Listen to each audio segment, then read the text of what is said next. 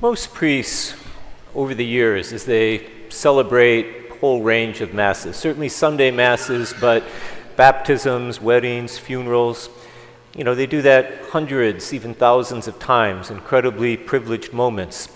But almost every priest over the years will just remember certain of those celebrations that stand out a little bit more. And oftentimes there's mass cards, especially for funerals, sometimes for baptisms.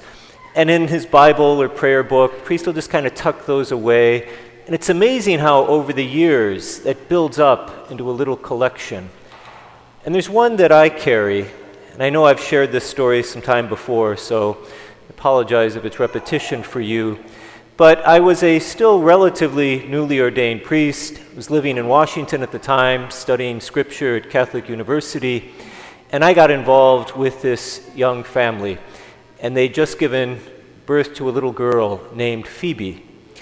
And Phoebe was born extremely prematurely, almost as early as a baby could be born and still be viable. And what this couple did for Phoebe, how their lives were transformed. Maybe some of you have lived in D.C. They were a real kind of power couple. She was working for the government, attorney, very promising career.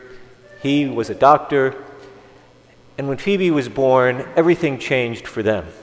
She quit her job, totally put her career not just on hold, but as far as she was concerned, she just dropped it.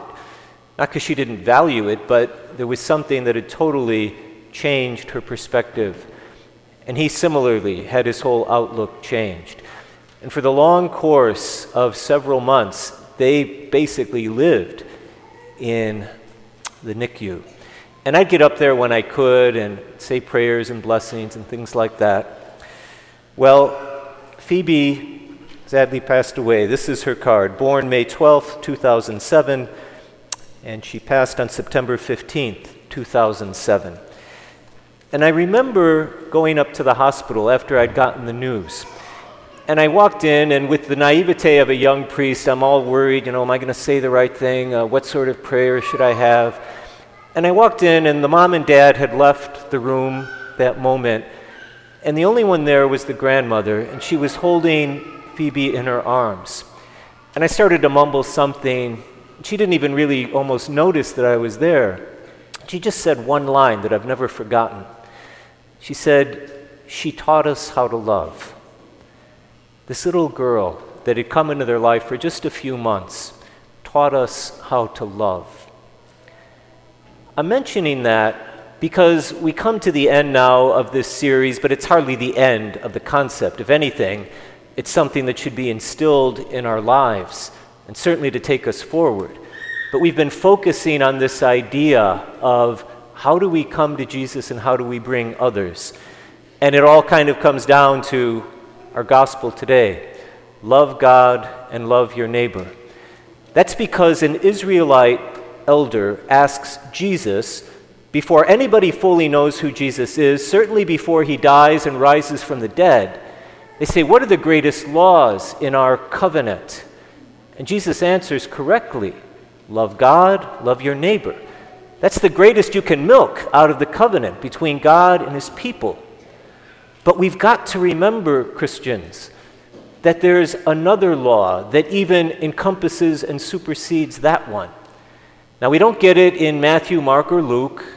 We get it in the Gospel of John, and we all know it. And that's not to replace our focus on love God and love neighbor, but it's to give a kind of overarching context for us as Christians. It wouldn't have meant the same thing to those scribes and Pharisees. It wouldn't have meant the same thing to anybody who lived before the death and resurrection of Jesus. But we'll remember it from John's Gospel. Love one another. Don't just love your neighbor as yourself. Love one another as I have loved you. And Jesus, how did you love me? Right? No greater love has one than this, than to give of himself for the other. That idea of self-sacrificial love, of self-gift, that total giving of self, because there's nothing more important than to share of ourselves in the love of Christ with another. And that's evangelization. That day I walked into the hospital room and I saw the grandmother with the body of her granddaughter. I was evangelized in a way I've never been evangelized before, and with brutal honesty, I can say I've never been evangelized since.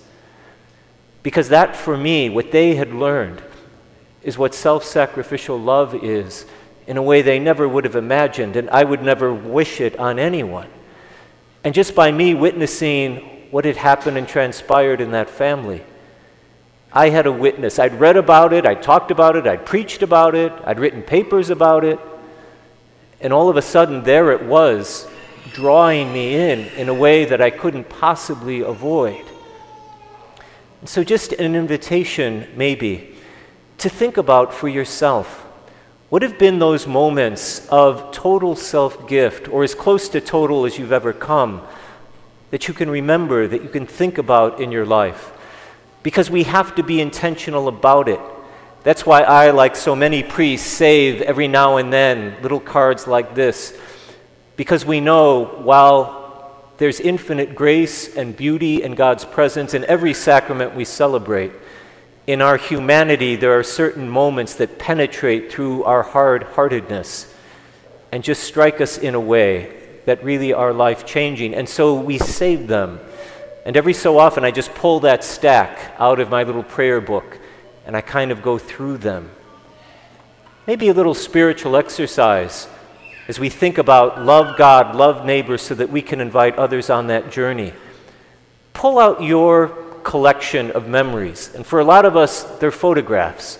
Pull out your phone sometime this week and just kind of go all the way back to when that began. What are some of the earliest pictures you have? Now, these phones only date back to about 2008, but that will encompass the entire life, or most of the life, of many of the kids here, but certainly a good chunk of any of our lives. If you were born before cars and talking pictures, you might actually have a paper photograph or a photo album, and go through those and just think about who taught you how to love. And whom have you taught to love?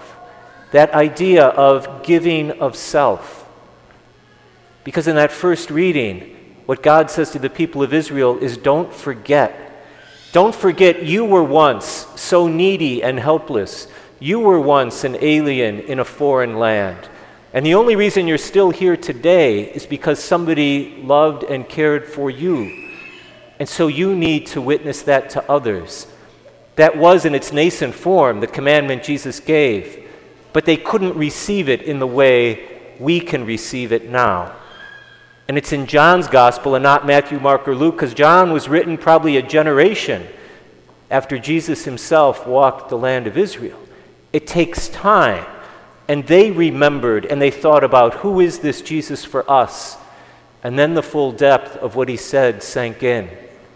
So as we move forward from here, and we're all called to be evangelizers and bringing people to Christ, love God, love neighbor, but start by saying, do I love others the way Jesus loved me?